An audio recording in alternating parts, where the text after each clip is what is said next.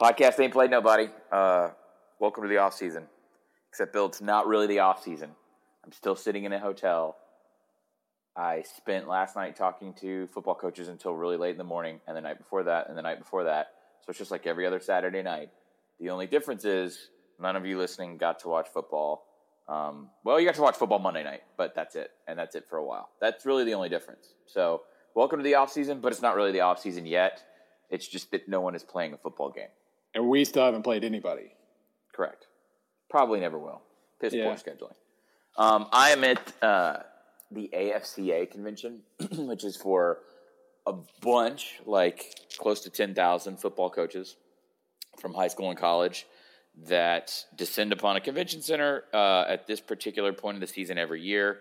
And then they like job hunt and schmooze and drink like frat bros and hand out, no one hands a physical resume anymore, but you get my point. And then there's a lot of gossip and chatter, and there's also like a big convention floor. Like if you can imagine going to like E3 or Comic-Con, but it's all designed for football coaches.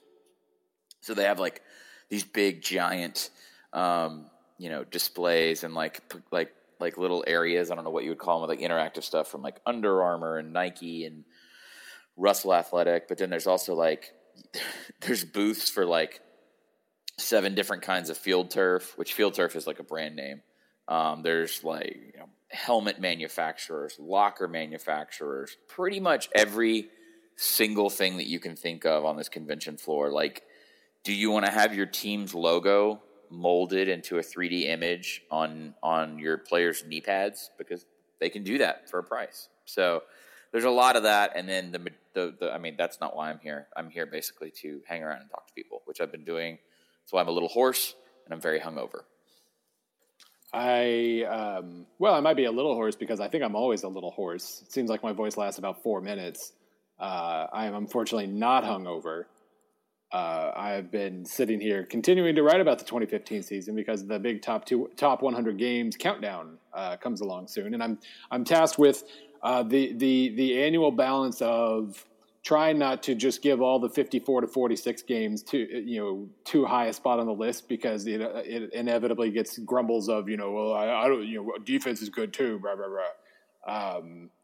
So there's that. There's the fact that 2 of the best games of the year were Michigan State, Iowa, and Michigan State, Ohio State, and neither of those games was any fun for about 55 of the 60 minutes. You just took my first question away from you. So last night I was having this conversation with colleagues from another outlet about the kind of similar list that they were making. Do you have a separate category for like great endings? Because I'm sure defensive coordinators would love to like point and beat their chests at the everything up until the 22 play drive of the Big Ten title. But I was there and it was not really like an engaging viewing experience. No, not at all.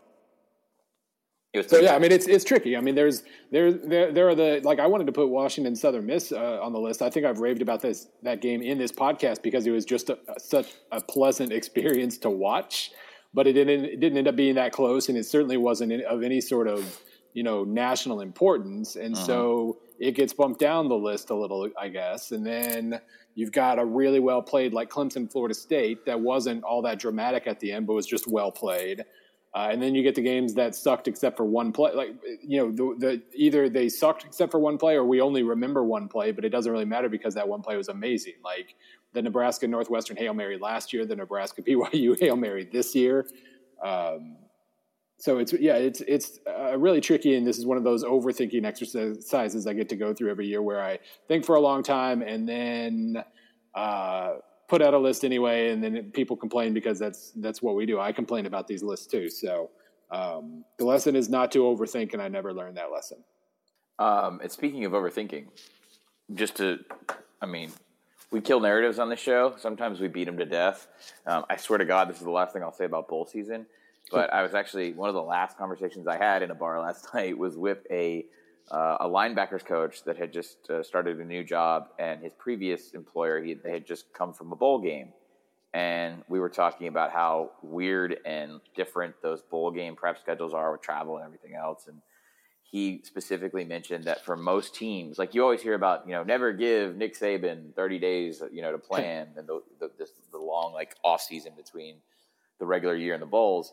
Most of the coaches don't like that because they're so conditioned to trying to jam like basically 3.5 days during like a normal week is all they get in terms of like, go back to concept, look at things that you want to do, install it, coach it, and go. And they have a huge problem with overthinking things in bowls in these like segments where, okay, you guys break for the holidays or maybe there's finals and you're not around your guys or you go recruiting. I thought it was really interesting because, we've talked about the whole give a damn prospect. It's just funny that the coaches, it becomes like their third or fourth most important thing they're doing at the time. Also, they're looking for jobs, a lot of them, or getting fired or whatever. Usually not if you're on a bowl team, but sometimes. It's just so funny to have them admit that like they actually prefer the crazy tight week to prepare for an opponent because that's just what they're conditioned to do. Like that's how college football is built. Yeah, I did like that the Georgia-Penn State Bowl was so discombobulated that it kind of, despite the fact that we always want to overreact to these bowls, nobody even pretended to overreact to Georgia winning with like a makeshift staff against Penn State's backup quarterback. Mm-hmm. So there are some like that, but yeah, so frequently we we ignore all the details. We just remember the last thing we saw. Actually, this wasn't on our very rough itinerary, but Penn State. Maybe you want to save these thoughts for spring. I think Bill and I are having a psychic mind mold because I was actually going to transition there as well. So I'm here. This is good. We've only done 20. This is our 21st episode, and we're already on that wave. We're sharing a mind. I'm going to use yours to better balance my checkbook. I don't have a checkbook. That's all my wife. Don't even look at me about a checkbook. So of all the teams and everything going on here, there have been a handful of notable hires that have happened. Some physically happened here in different hotel rooms at AFCA, but the combination of Bob Shoop being hired away to Tennessee as their new defensive coordinator, and then Herb Hand going to Auburn. That's the 1 and 1A guys for James Franklin and Penn State. Penn State is the conversation to be had right now. It's interesting that we've talked about, I've tried to kind of roughly rank like anxiety level programs these last couple weeks. Penn State went to a bowl. They look terrible doing it. They've had an offensive crisis for a while now, but losing those two guys is, it really can't be understated how big that is. Also, conversely, a really, really nice hire for Auburn. I don't think most people realize Herb Hand's involvement in the crafting and the concept of what Gus became famous for. Herb was sort of like, he was the Oates or the Garfunkel. I mean, he was the uncredited second songwriter. He was the Bill Finger to Bob Kane in a lot of ways for that offense. And now they're back together, and I think a rhythm can develop there if they're given time. I mean, they still have issues on defense, and Kevin Steele showed at LSU he can do good things in a year, but he's not going to resurrect those guys. And plus, I think Auburn would be on their 4th DC in 5 years. Yeah. So a little calmer and a little more comfortable for Auburn, which isn't saying much considering they watched their hated rival win another title this week. But Penn State becomes it's the program everyone's talking about right now, and that's pretty impressive when you consider what Michigan's doing in recruiting. What Michigan is doing in recruiting is just considered to be almost inevitable, and no one is shocked. We tend to make a big deal out of some of the eccentric parts of what like Harbaugh is doing in terms of sleeping at kids' houses or the interactions these kids are relaying to us in the media. But amongst coaches, this is what they expected. They expected Michigan to become a very high functioning, dominant machine in recruiting, and then eventually that would translate out on the field. So. The Penn State thing, however, it's a swing. It becomes a very big job if it's open, if Franklin is fired. If Franklin pulls it off, it's a reinstatement of his worth. There's a lot of things building right. It's just going to be a super interesting year. And all the angst and frustration that might go on for the fan base, it's cold comfort, but at least it only has to do with football this time, right? See, okay, so I'm going to play devil's advocate, not with that last part. I'm not touching that last part. But, so it's Penn State was in kind of a weird situation, especially this year. I mean, you've got James Franklin, who clearly can coach a football team. I know that especially with the way he signed a top 15 class last year. He's kind of suddenly got the reputation of a guy who can recruit but can't coach. But that does not explain what he did at Vanderbilt.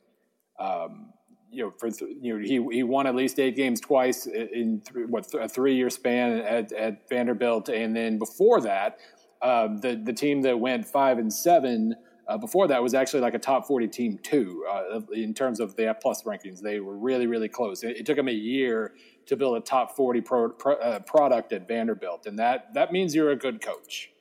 Herb Hand is universally regarded as a good offensive line coach, and Bob Shoop, I think Bob Shoop is awesome, and he's clearly a very good defensive coordinator. But James Franklin is a good coach who had a pretty mediocre team this year. Herb Hand is a good offensive line coach who hasn't had a good offensive line in 2 to 3 years. Bob Shoop is a very good defensive coach whose defense on paper underachieved compared to where I thought it was going to be this year. It seems like sometimes those things happen, and it's almost a breakup becomes a healthy thing. Obviously, this requires him to go outside of his comfort zone a little bit and bring in new blood. But new blood might not be the worst thing in the world right now, especially with the quarterback change. There's already going to be a lot of change going on. Obviously, a new offensive coordinator. This might not be a bad time for him to hit the reset button a little bit. That doesn't mean if he doesn't make good hires, he's almost certainly done.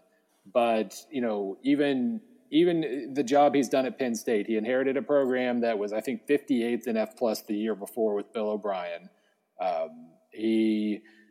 Obviously, there were massive offensive line depth issues when he walked into the job in 2014, and I think they were barely a top 50 team that year. They were barely a top 50 team this year. At some point, that has to change, but it was weird. As much as I like Shoop in Hand, I didn't really find myself being any less optimistic or more pessimistic, I guess, with them departing. I think this could be a good experience for him. It might not be. He could always get the hires wrong, but this might be okay. I had a drink with a Penn State staffer a couple nights ago, and the gist of it is what you would expect. They want to reinforce that numbers fact, which is fair. I mean, there's a culture issue and a depth issue for them. So the culture issue partly is it's Penn State, so there's always going to be stuff. I'll leave it at that. How's that? But aside from that stuff, Franklin's clean slate, resurrection, Vanderbilt, whatever you want to call it, that worked because he was able to walk into a locker room that wasn't great, that wasn't super talented, but also had never really won ever, and they were 2-10 the year prior. So he was able to command that roster instantly. So like total buy-in. I hate that phrase buy-in, right? But it was. Everyone believed in what they were doing. There was no doubt. There were no, conflicting camps. Like this Hackenberg situation of disliking your head coach, that didn't happen in Nashville. So every opportunity that came of Vanderbilt's way when Franklin was there, it was very much sort of a team effort to pull in that direction. This is all per people at Penn State telling me this. You walk into a situation at Penn State, the numbers are against you from day one, and they're actually only getting worse from the time you get there, right? Because a lot of the delay effect on scholarship sanctions isn't really understood. People think that the day that the number, the punishment comes down, the next year is what hurts you. It really isn't. It's usually like 3 years later. So that delayed whiplash effect gets the next guy almost always. It never punishes who they want to punish. So you've got that. But then you also have a locker room that won under Bill O'Brien, and in a lot of ways was being built to play for Bill O'Brien, both in terms of scheme and culture.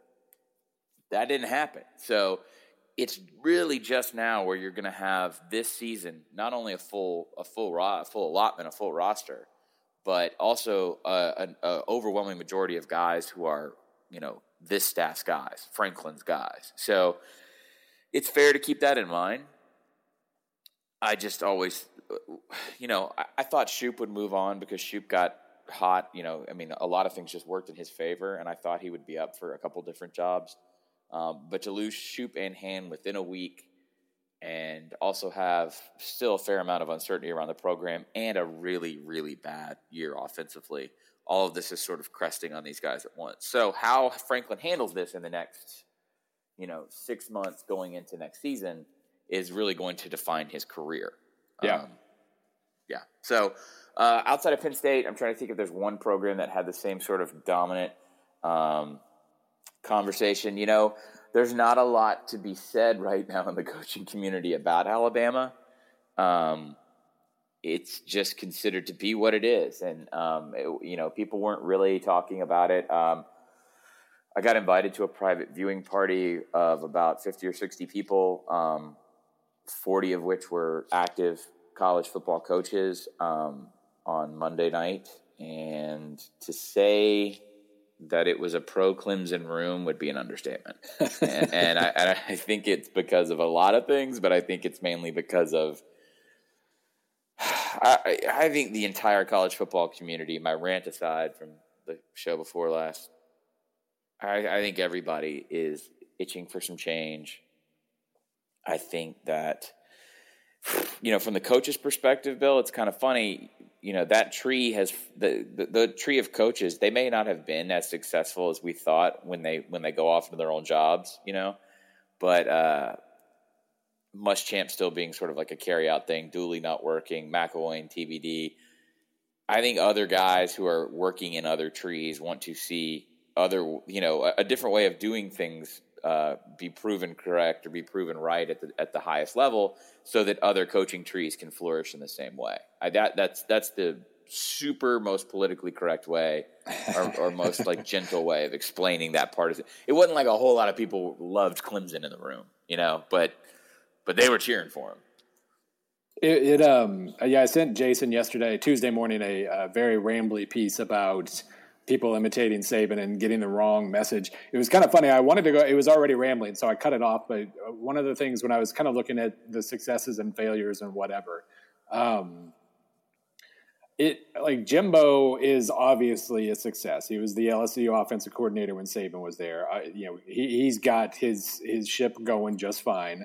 Not at a top 5 every year level, but a very solid level. And then McElwain, I'm still relatively confident in McElwain. Obviously, he's going to have he's going to have to find a quarterback, and until he does, that situation could be at least a little weird. But he did a really, really nice job at Colorado State. It looked like he was doing a nice job before the Greer suspension, so I assume that they will kind of. I'm still giving him the benefit of the doubt, and that's kind of funny. I don't give Muschamp the benefit of the doubt at all. He's got to earn it back. But when we start thinking about former Saban assistants, it's almost like the offensive guys take the right messages away from Saban because any Saban influence isn't going to be on what kind of defense you run. It's going to be based more on organization and the way you go about things behind the scenes. I think Jimbo's one of the most organized guys, which is a funny thing to say. I mean, obviously he's had a lot of FSU personnel, whatever, discipline issues and whatnot. But I think, in terms of the operation on the field, I think he's a really organized guy. And maybe that is a little bit of Saban rubbing off on him in the right way. Whereas, Muschamp seemed to, the main message he seemed to carry from Alabama, he was at LSU. Yeah. From LSU through other times is defense. And that didn't work out as well when he was a head coach. So we'll see. There are so many with each of these jobs. Everything is so unique, and so I always feel a little bit queasy going down the road of making broad generalizations like the ones I made in the podcast last week and the piece yesterday. But it's I'm really curious to see now what Kirby Smart does, because obviously you become the thing about Saban is that he is elite in so many different ways, in terms of recruiting, in terms of organization, in development, the developmental side of things. Smart's been with him a long time, and Georgia can recruit at that level. That's what I mean. Florida State can and whatnot. There are a few other schools that can, but Georgia absolutely can recruit at that top 10 level or top 5 level even. Yeah. And if you do that, and if he, maybe he got all the right lessons there too. Maybe, he's the right guy to kind of break through and become a major factor off of the Saban tree, and maybe even beat Nick Saban. since former Saban assistants don't tend to do that. But yeah, I'm really, really curious about Kirby Smart now to see how he goes about building that Georgia program. Yeah, and that would be probably the second most talked about program that wasn't playing in the national title is Tennessee, and how it relates to Georgia and how it relates to South Carolina and Florida, because it is definitely a win now or else mode for Tennessee. But the Shoop hire was pretty much universally acclaimed. Everybody's looking there now. Yeah, and it is a hot program. And again, I really like Bob Shoop. I assume he'll be just fine there. But dumping the last guy was a little weird to me to begin with, just from the numbers standpoint of them already having a top 20 defense. It was not an amicable split. It was not well greeted by the departing party, Chanzik, and a lot of people were surprised by it here. But I think it was. I think Butch went out there knowing that he could make even a minor improvement would be well greeted, and also Shoop is very familiar with Tennessee, having been at Vanderbilt, and right. I think he wanted a little bit more, not local flavor. He's not a Tennessean or anything, but I think it helps him in Nashville tremendously, which is a separate area than East Tennessee. And again, all of these are all just it is an accumulation of talking points that build towards Tennessee has to be in the SEC title in December or else. I mean, they are finally talented enough to do it without argument, and they have the window. It's just funny to me that their defense was 17th in defensive S&P Plus last year. Their offense was 43rd, so he dumped his defensive coordinator. The psychology of that, I can give you the coach's reason why he did that. He doesn't have his hands on the defense. He has his hands on the offense. The psychology of those guys is this is a very unique window. This is a very, look at what Missouri was able to do. You're not going to get this chance again. It's okay to fire a defensive coordinator based solely off of like 2 games. And really, I had that hypothesis, and I was kind of just kicking it around with some people, and I wasn't far off. I'll put it that way. That the implosion late against Oklahoma, the just gutting destruction. Just the absolute moral collapse against Florida. Yeah, for the fan base and the program and recruiting and everything else, that kind of sealed the deal. Even though they played very good down the stretch. Yeah, the Florida game was the one. I mean, that was where they were breaking out the stats during the game of when Tennessee blitzes, Florida has no chance whatsoever, and then on like every 3rd and 4th and long, Tennessee didn't blitz and Florida converted. That was bad. There was no defense for that one. But like the Oklahoma game, that was so much more on the offense than the defense. But as you said, he can't fire himself. So absolutely. Well, and you see that a lot. One might say the same thing about Auburn, actually. So. Have you, when you see, this is just I'm curious because I've talked to, there's probably 4 or 5 media here, that I know most all of them were friends who went out, and we're kind of kicking around like top 25s and talking about, as you push into the first part of the actual off season, who's the top 5, who's the top 10, who's carrying the momentum and all that. Is there anything that you've seen so far in those like hasty, too early top 2016 deals that you've laughed at, that you thought was ridiculous, you thought that was just wasn't warranted because of the numbers? I'm just curious. Everything I've seen so far I expected. I don't know if I necessarily like. Keep talking while I look one up, because I have not even pretended to keep up with that so far. Well, good for you, by the way. And I would also hesitate if I was all of you guys listening, I would probably throw that stuff out with the bathwater, because most of those things are made on the fly. Again, we haven't seen signing day yet, which becomes more and more impactful on the following year because more and more talented 5-star freshmen play. Ohio State. It's very trendy right now to dethrone Ohio State. That seems a little silly, in favor of a Michigan team that they stomped. It's going to be different personnel. It's going to be a different dynamic. The game's going to be – actually, but the game's going to be back in Columbus. So I feel like that's probably a little premature. Washington is in a lot of people's top 15. We talked about Washington and how interesting we think they are going into next season, but that feels a little premature. I pulled up Schleyboz. Okay. You talk long enough for me to pull one up and then kill all the autoplay ads. So here's Schleybaugh, and this was, I mean, he's pretty good at, a finger on the pulse look at things. So it's his, but, others are probably going to be relatively similar. He has Clemson 1, Alabama 2, and that's, I think I've made it pretty clear. I always pick Alabama 1, and I'm almost always right to do so. I say that, then I think I picked Ohio State this year, didn't I? I allowed myself to be peer pressured. He has Baylor 3, which is kind of interesting. I mean, that's a little strong. Losing Corey Coleman, losing Oakman, and Durango, and the other Billings.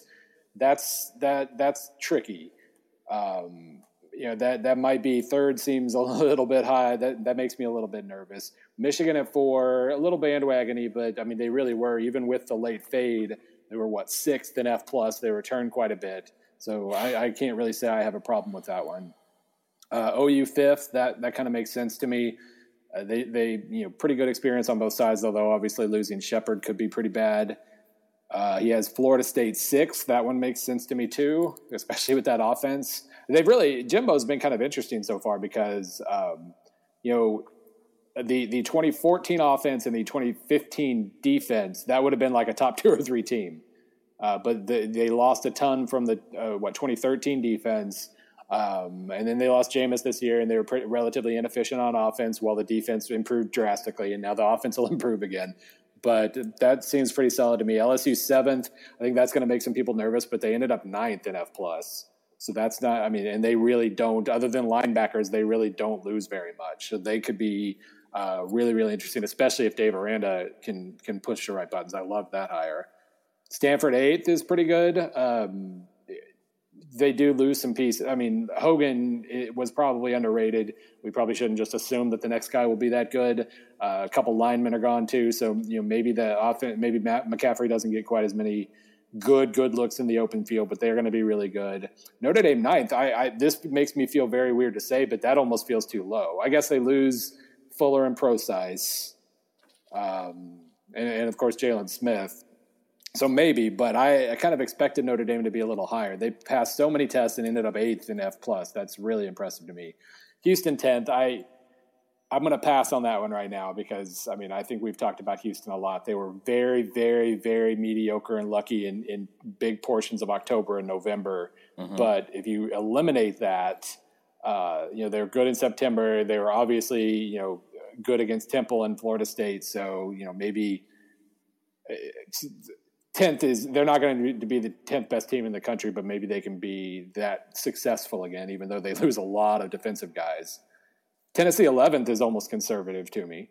I kind of expected them to maybe pop into the top 10. Ohio State being 12th again, really good quarterback, really good recruiting. I'm assuming they're top 10, but we'll see. Ole Miss is 13th, and I got to say I'm fascinated by Ole Miss this next year. I'm always fascinated with Ole Miss. They always give you a reason to be pretty interested. But I've come so quickly around on them for next year. I don't know about 13th. That makes me a little nervous, but Chad Kelly says he's coming back. Mm-hmm. They lived part of the year without was it Hilton? Yeah, Hilton was the one that got hurt early, right? Or was it Elston? Connor. That's right. He's lost back. Connor early, but then they had to play without Kim Dichie in the bowl game. They had to play without all of these guys here and there. Assuming that Adebojo and Stringfellow both return, that's still going to be one hell of a passing game. And with a new class coming in with Shea Patterson, being the heir apparent and whatnot, they're going to fall. They're not going to be at like a top 5-6 level again. But I was assuming they would be like 3-9 until like a month ago, and now I could actually see them being a top 25 team next year. This was supposed to be the regression year, but I think they are. The description I heard from one Big 12 coach was that they look like a Baylor of the SEC in terms of you keep waiting for this new guy who's upset the power structure to fall back, but he hasn't done that in terms of recruiting. So they've been more and more consistent with recruiting. The Ole Miss guys I've talked to for the last 2 years have said, hey, we had a really successful class, Kadichi and Treadwell and Laramie Tunsil. By the way, just as an aside, I've talked to 3 NFL scouts who are here. Not that this is an NFL podcast, but apparently it is a giant given in the community that Laramie Tunsil is the number 1 pick to the Titans. Just without no one's worried about it's apparently just already done, which that's not a world I jump into often, but I thought it was worth relaying. Breaking. But that was a major class for Ole Miss. But however, it wasn't really that deep. It had a lot of superstars up front. That they've been really impressed with the subsequent classes being deep and them exercising the full 22 and getting great value with all 22 signees. They're going to sign a top 5 class that's as deep as it is star heavy.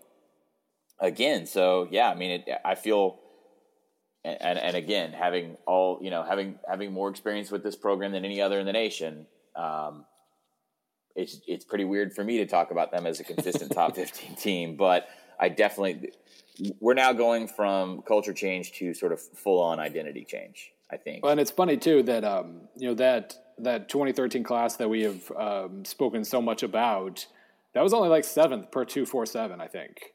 And this year they'll probably top that. So maybe it's a combination of those things that's making me a little more optimistic for them. But that and the fact that they were brilliant over the last 4-6 weeks of the season. They lost to Memphis. They took their beating. They got a little healthier, and then they went out and just looked awesome the rest of the way, except for that overtime period against Arkansas. Which, by the way, right now, that might end up being the number 1 game on my top 100 list. That game was amazing. It's a pretty big swing. Let me ask you, without going through Mr. Slayball's entire 25, and we're not picking on him. I didn't expect to keep going that long, but I kept something. This was just the first one you find. Teams I'm curious about, and this is just a random question we haven't prepped for, but we've already talked a little bit about Washington getting some buzz. Where is North Carolina? Because it's an 11-3 team. They go to the division title, or they go to the conference title. They seem to have put all the crap behind them that Fedora didn't know that he was getting into. They seem to have found a rhythm and some consistency in the way they've built the program and how they're recruiting. It feels like they could take, I don't want to say a step because that's a cliche, but they could have a very similar, I feel like they're going to have a very similar season in 2016, minus losing to a bad team like South Carolina. So my problems with North Carolina, losing Williams at quarterback is obviously costly. Yeah, maybe the backup is great, but I really like Marquise Williams. And that defense, it got exposed obviously against Baylor, but and 70th in defensive S&P plus is absolutely an improvement over the previous year. I think they might have been triple digits the year before, but they only improved to 70th in those numbers, and now they lose Rashad and Sam Smiley, and what was the other linebacker, Shetmer or whatever. That concerns me, especially considering from a stat standpoint, and of course, from the stats aren't always right, but they were only 29th in S&P plus. They were 70th on defense, and that's why they were so low overall. And so I don't. With losing Williams and half your defense, that doesn't make me think you're going to be better next year. Maybe a lot will depend on that quarterback position, but I struggle there. And actually, if we had kept going on Schlayball's list, the interesting teams popped up right next. You had Michigan State 14, USC 15, Iowa 16, North Carolina 17. My thoughts about Iowa as well. I dead horse with that, but of those teams that you just named, which is the one that we're laughing at for that placement next year? Iowa. I hate saying that. I really, really do. You said it like it was a funeral. Wow. Okay. No, I agree with you. I totally agree with you. They lose Kanzeri. The run blocking was better this year, but it still wasn't amazing. They just weren't very efficient on offense, and now they lose their top guy. The passing game was pretty good, and it should be pretty good again. And they really don't necessarily lose that much on defense. My perspective just comes from the fact that they weren't a top 20 team to begin with, and so it's hard for me to imagine them improving next year to play at a top 20 level. But I guess getting Desmond King back, the pass offense and pass defense should be solid, and maybe that's enough to improve. But they were never as good as 12-0 said they were this year, and so I don't really. God, I hate saying that. I hate hammering on the same teams, but the nails are right there. Michigan State, I will say, I'm not real confident in them being 14th next year either. This is another dead horse because I obviously didn't really love Michigan State, but that offense was so dependent on Connor Cook finding receivers on 3rd and long because the running game stunk. And the running game got better late in the year, but now they lose Conklin, they lose Jack Allen, and most of their defensive line. That I'm maybe it's a situation again where they stink in September and then they get really good in November, but I think they'll probably not be very good in September. The reason why I brought up North Carolina, just to back up for a second, and also I don't really have anything to add to Iowa, other than like probably the same feeling you have, that you feel cruel smacking them down like that, but it's just, it is pretty apparent. North Carolina opens with Georgia. Yeah. And that's right now, it's interesting to see ESPN take some of the marketing that the digital guys like us have done for years. Like the second the game was over Monday, their social and a lot of their .com and stuff immediately started previewing week 1. Yeah. And that was a game that didn't get a lot of play. Like everyone's talking about, oh gosh, like Lambeau, LSU, Wisconsin, or Ole Miss and Florida State and Orlando, and of course USC and Alabama and Arlington. But the Chick-fil-A kickoff is going to be Georgia and North Carolina. We don't know a lot about Georgia. Yeah. This is not the game that I was looking at the 16 schedule for something, I think probably for the show a month ago, and didn't think much of that game. It's probably more than a month ago because it was before the ACC title game, which I was pretty impressed by North Carolina in that. It suddenly becomes really interesting. That's a game where everything that we've just got done talking about with Georgia and the questions that we have, it's very, very possible that I know that North Carolina is replacing a quarterback, but if they come in and win that game, boom, you start a whole new identity problem for Georgia. Right. It's not what Smart would want to open against, and it's not. Georgia does like a 1 out of every 3 or 4 year, big neutral site game. This is really not the year for that. They needed a ULM to come in, at home in the hedges and have them tweak up before they start with like a minor conference opponent. But they don't get that. In fact, I think now that let me stall as I type, they've got a really, really tough opening month. So we're gonna know really quick about if there's going to be regret. What my thing with Georgia is, no one expects Kirby to come in and then this to be a 4-8 football team, right? But what regression is tolerable is my question. So they start off with North Carolina, and then they end the month. It's not as bad as I thought. They're at Missouri. They open conference play in the 3rd week. They have Nicholls State at home, but then they're at Ole Miss and home against Tennessee. Yeah. So if you lose to North Carolina, those 2 games sort of become must win, and I don't know if that happens. It's going to be very interesting. Yeah, I think that the fact that Tennessee is going to have pretty high expectations might help Smart a little bit next year. Like people are, I'm sure Georgia fans will talk themselves into, Tennessee's nothing and we should win the East because they'll always talk themselves into that. Uh-huh. But I would say a good portion of fans might, be willing out of the gates to settle for something a little less than the East title, and we'll see. We'll see. I mean, that is tricky, and even, at Ole Miss, but between that, you've got at Missouri and at South Carolina, both with new coaches that, one of them might pop up and be, weird and interesting. So, sure. And then, Georgia always having the strange slate. They'll be done with SEC play on November 12th, and then they'll do the Cajuns and the Yellow Jackets. But no, that's going to be one of the stories. And yeah, North Carolina at Georgia really could be one of those. I don't know if statement game is quite right, but something weird could, one of those teams could make a pretty bold statement that either ends up being true the rest of the way or turns into like a Texas A&M versus South Carolina mirage. But the winner of that game could at least dominate some narratives early on. By the way, the ACC conference title, or the ACC conference schedule is still not out yet. That's not okay. Not okay. Oh yeah. No, here's my one of the giant headaches I've got early when I'm doing previews.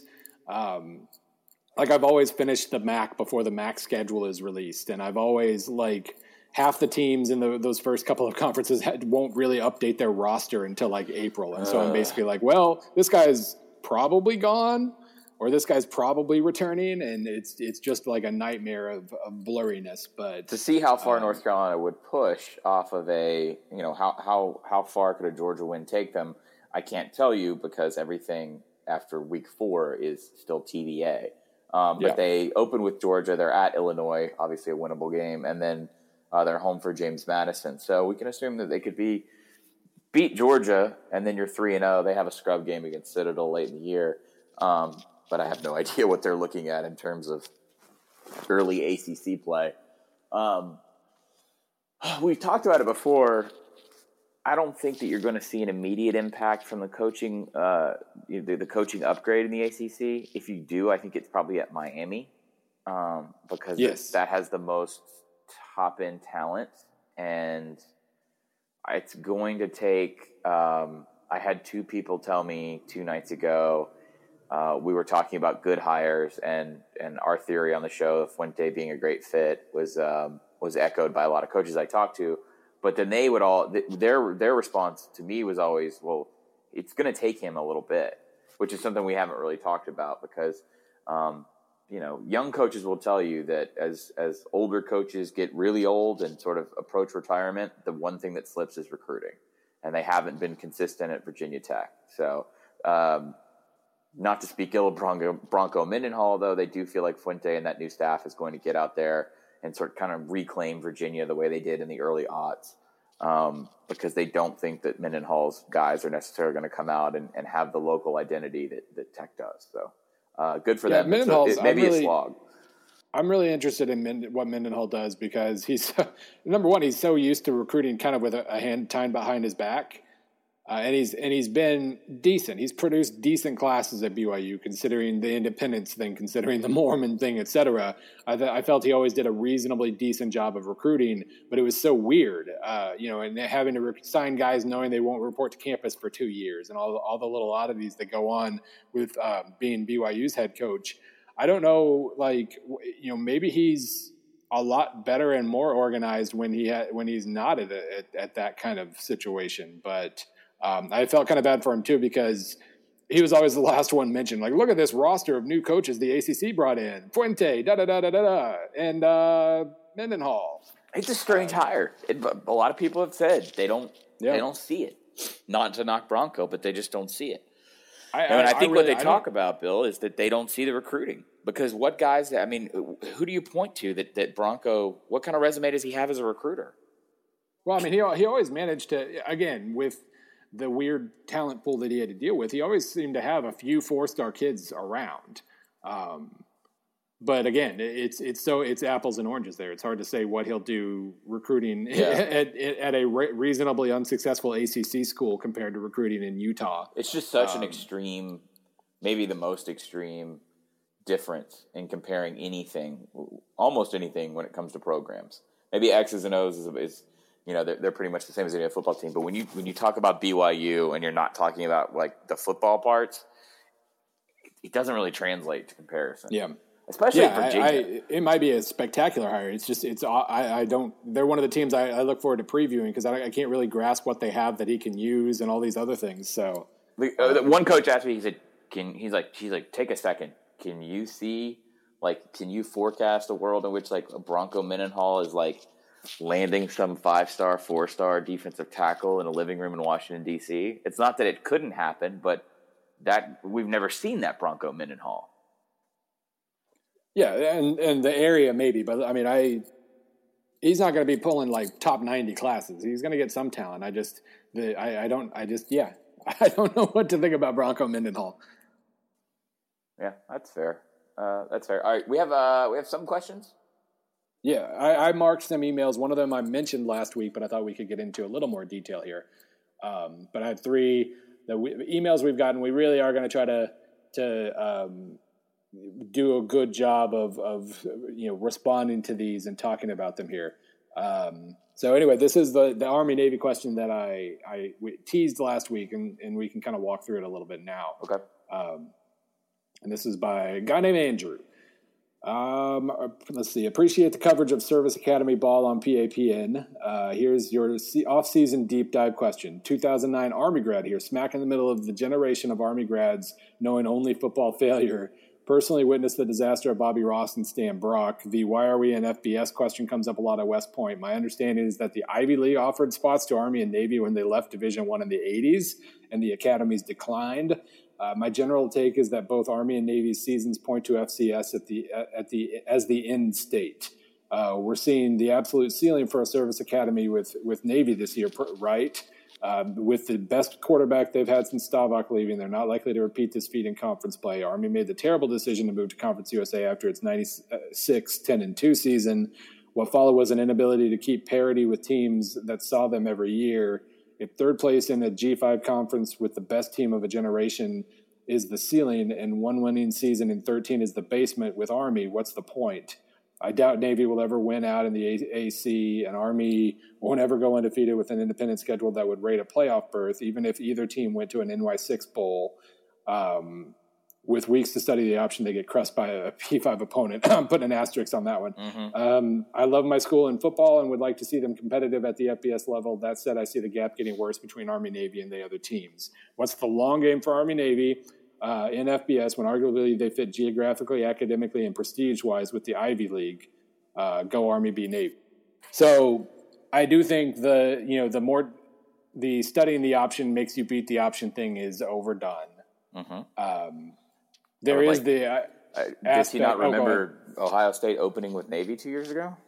Right. I mean, I think, I love the point Neil Montalolo made when I talked to him for that game plan piece this summer, and just that they study us and we get a chance to study them. Yeah. And if you if you play Georgia Tech like Pitt did, congratulations. That means we know how you want to defend us. We usually don't. So, I think as long as Neil Montalolo there, as long as Ivan Jasper's there, he won't be forever. He will get a head coaching job at some point, I'm assuming. But as long as that team is there, obviously they're going to take a step backwards next season. But they really have been able to, with different quarterbacks and different sets of defensive players, they've been able to put together top 40, top 50 performances a few times now over the last decade. Yeah. So, isn't that enough? Like, there's something to be said for all of mid-majors. Like, what's the point if you can't get into the playoff? I was on, Toledo radio Monday afternoon before the game. Of course. And the guy was really hammering home the idea of an 8-team playoff. And I pretty much said, give me, like, as long as one of those spots goes to the best mid-major team, fine. Because at that point, technically everybody in FBS has a path to the FBS title. Correct. And that's great. But I mean, what the most depressing part about these last couple of years is pretty much witnessing, through the rankings that the playoff committee releases.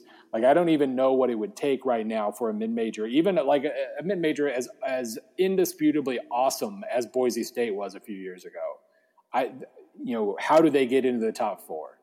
So I don't really care. Like, this year, an 18 playoff would have included like Iowa. That they were not national title caliber. God, I hammered Iowa again. I got to stop this. But so mean. I know I'm a hater, but I do I don't really care if more power conference teams get in. The fifth place team will always have a pretty good gripe. Maybe the sixth place, but two more power conferences after that doesn't impress me at all. But if you want to include the mid-major and give them a path, because obviously they had more to play for, but those group of 5 teams that made the big power bowls are now 2-0. They can the best mid-major team is always going to be a pretty damn good team. And I think just the fact that it would give everybody a path to the title would make a lot. I'd be in on the 8-teamer then. Not that that's happening right now. All right. What about, I don't agree with the floor in the, it's tough to compare Navy and Army these last couple of years because right. I mean, I did the Houston game after Thanksgiving. I don't think it's out of the realm of possibility that Navy could win that conference. Well, they were the best team. Like, on paper, they were the best team. They faced Houston about 2 weeks too late. If they faced Houston in early November, they're the AAC champ. Yeah. I don't think that, no. So I disagree. I think Navy could maybe some of the circumstances, things would have to fall right, as they say. But no, I don't think it's out of the realm of possibility. I've been impressed with some of the compensation that Navy's been able to pull off, both in scheme and depth and player, managing a roster with all the things that they have to put up with. Army has been different for a couple different reasons. I mean, they haven't had the consistency of the coaching staff. That's the biggest thing. And they still really haven't had that consistency. The roster's shot, man. When they came in, Monken and those guys inherited nothing. They inherited a bad FCS roster, a bad one. And that's why they lose to Fordham his first year, or was that this year? Yale. They lost to Yale last year. Right. Like that's the level at which Army was at. And I have two friends that are West Point fans, and I understand their frustration, but it's mismanagement. It's not fate, and it's not circumstance. And I think, look, I'll say this, just knowing a lot of people around Georgia Southern, Monken is very committed to sticking it out and building it over time. That, you don't change the fortunes of a service academy with an all-star recruiting class, unfortunately. Right. You can have like a good class and a half and some decent coaching and see 1, 2, 3, maybe even 4 wins change in a single year. We see it happen sometimes, but you don't get to play the game that way at Army. So it is going to take time. They have been close in playing. I don't want to assume this guy's mentality, but Army hangs on this past year and beats Navy. I think he's probably a little bit more optimistic about the long run. I would be, right now it doesn't make sense for 2016 Army, but I know the AAC would take Army. I know the AAC, if Army becomes competitive in the next 2 to 3 years, there are schools that we think may make a move depending on Big 12 expansion and a couple other things. I think the AAC would absolutely welcome Army. Yeah, I don't think, specifically moving to Conference USA was the mistake. Yeah. They just they didn't have their act together well enough to pull it off. But I'm looking at their the year-to-year S&P numbers here. In 05, they ranked 46th in defense, and 05 was already a while ago. But under Stan Brock and Rich Ellerson, they were between 70th and 80th for 4 straight years on defense. And that was 07 to 10. College football has changed since then, but not really, not that much. And then when Rich Ellerson took over, the defense started to fade, but he had a couple of decent offenses too. So, it's there. Like they mistimed it all. They didn't have enough personnel to be good on both sides of the ball at once. But like you can, the best Army team, if you combine the best offense and best defense of the last 5 years, is like a top 60 or 70 team. Well, not 60, top 70 or 80 team.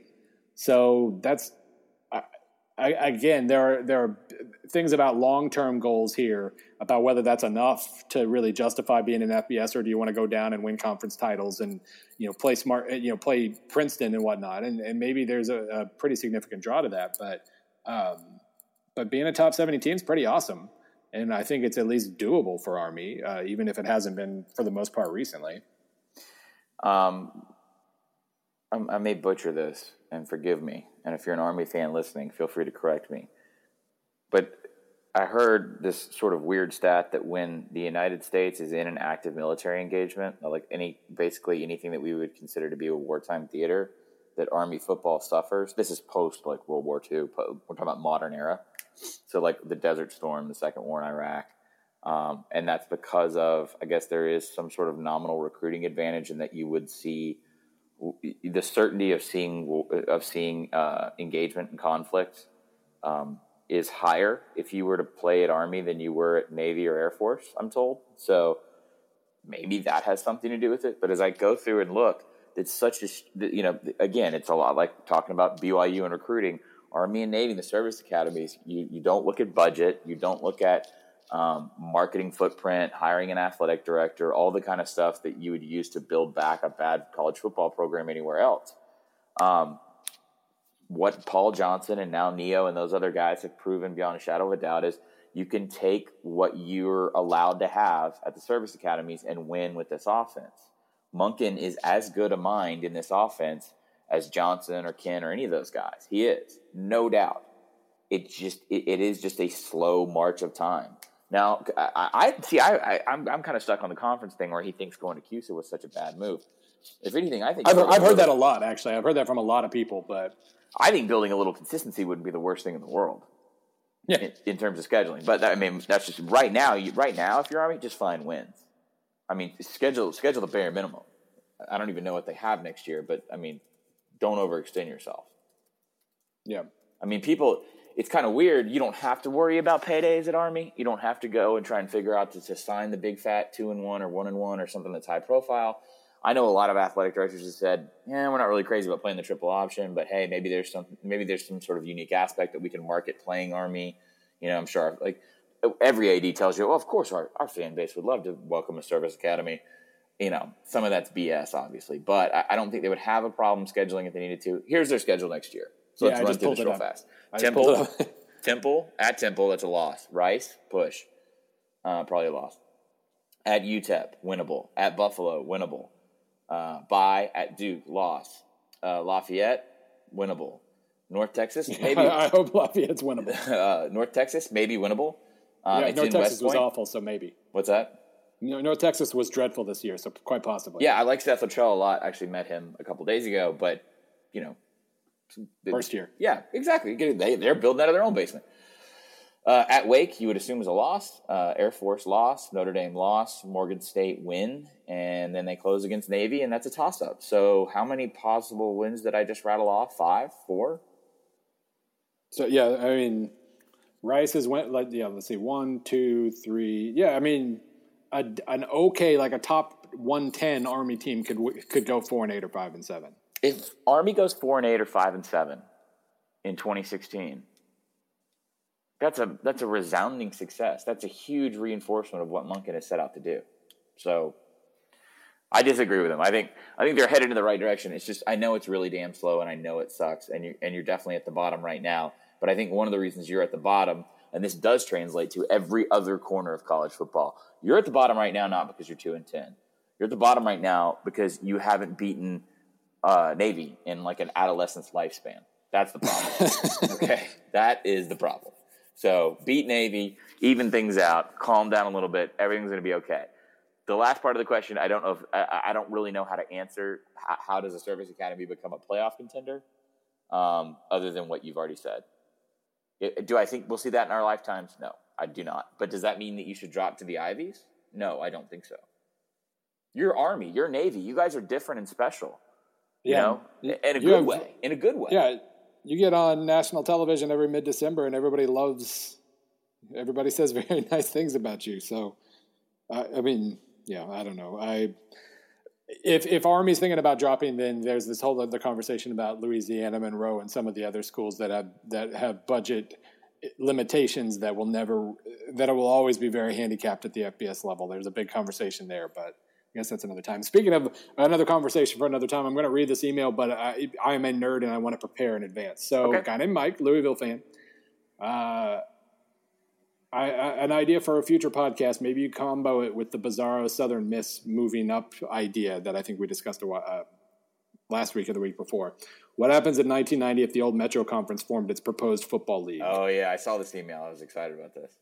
Yeah, this one, I think a long time ago, I wrote a little bit about it, like during realignment at like Rock M Nation, when everybody's freaked out about all the realignment possibilities. I started looking into old ones. There's the Metro Conference, and he sent me a link that I'm pretty sure I didn't even click on it because I assume I know what it. Yeah, this is the one I've read before. Loved it. Like back when independents were bailing, back when South Carolina ended up or Penn State ended up in the Big Ten, and then eventually South Carolina ended up in the SEC. There was an idea for the Metro Conference was a basketball conference. They were trying to maybe push it into a super conference for football that basically included every independent from every reasonably big city, east of like Kansas, basically. So you had Boston College, Cincinnati, Pitt, Rutgers, Syracuse, Temple, Virginia Tech, West Virginia, East Carolina, Florida State, Louisville, Memphis, Miami, South Carolina, Southern Miss, Tulane. I mean, this touches every nerve in the nerd in me. So I want to. There's that idea, and then there's the old airline conference idea from like 1958, where Notre Dame, Penn State, Syracuse, the service academies, USC, UCLA, and like Cal and Stanford almost joined a conference. There are huge what ifs there that I want to talk about, but I don't want to plug them in. Yeah, this sounds like a whole other. I don't like a separate podcast. It's almost as important as our Eastern Michigan edition. That's right. Nothing's that important, but close. Hey, by the way, listeners. By the way, I've been down here, been making connections. We're doing that Eastern Michigan show. Okay. Oh yeah, stay woke. There's no turning back now. Trying to think I think in the order I'm going to end up going, Eastern Michigan's going to come up on my preview list in like early April maybe. It's coming. It's coming. I've talked to people up there. I ain't even kidding. Y'all thought I was so are we going to Ypsilanti? Is that the plan here? I don't know about the budget on that one. We'll see. We might be going there through the magic of Skype. Well, Bill, guess what? I have a really unique way to end the show. It's a first for us. I have to go to an airport right now. Go for it. Yeah. So we'll be back next week. Please send us your questions and be smart, be good. Thanks for listening. Absolutely.